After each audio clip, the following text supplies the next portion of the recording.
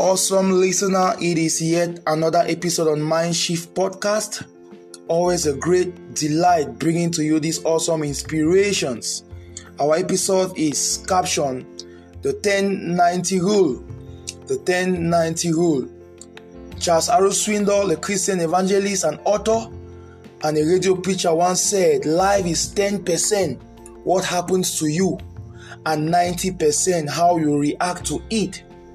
Reading him, he says, we can't change the past. We can't change the fact that people act in a certain way. He says the only thing that we can do is play on the one string we have, and that is our attitude. The only thing we can do to the actions of people towards us, to the behaviors of people towards us, the only one thing we can do is to play on the one string we have, and that is our attitude. That is to say, it is not what happens to you that really matters, but it is your attitude. It is your attitude or your reaction towards what happens to you that really counts and that determines the outcome. I would like you to note that it is your reaction, it is your attitude that really matters, and not actually what happens to you. The outcome of your life is not that things have happened. The outcome is as a result of how you reacted to the things that actually happened to you. For example, an insult to you won't really have any effect on you if you don't let it. You can insult two people and the other person might go angry for the rest of the year or for the rest of the week, and you give that same insult to another person and that person goes on with life as though nothing has happened. That is the difference.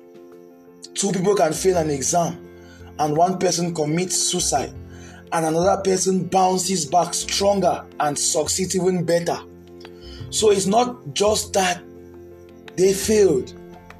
It is how they reacted to the failure that determined the outcome of their lives.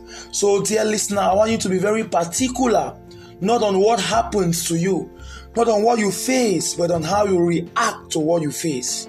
How do you react to what you face? How do you react to the people you meet? How do you react to the circumstances you face as you go through life? Your attitude, your reaction towards this matters a lot. You can as well have a bad day or a week just because you let somebody's insult affect you. Same way you can go on with a happy week despite insults. So be more particular, dear listener, about building yourself and working on your attitude rather than being particular about what people are saying. Your attitude is where your own success or failure lies. Yes, your own success or failure lies on how you react to the things that happen to you.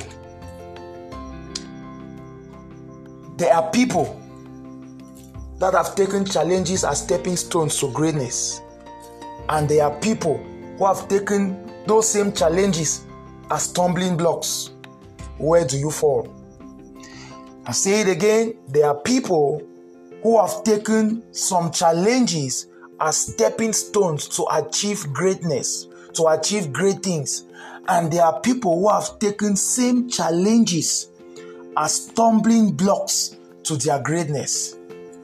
So your attitude towards circumstances will determine if you achieve or you will be prevented from achieving.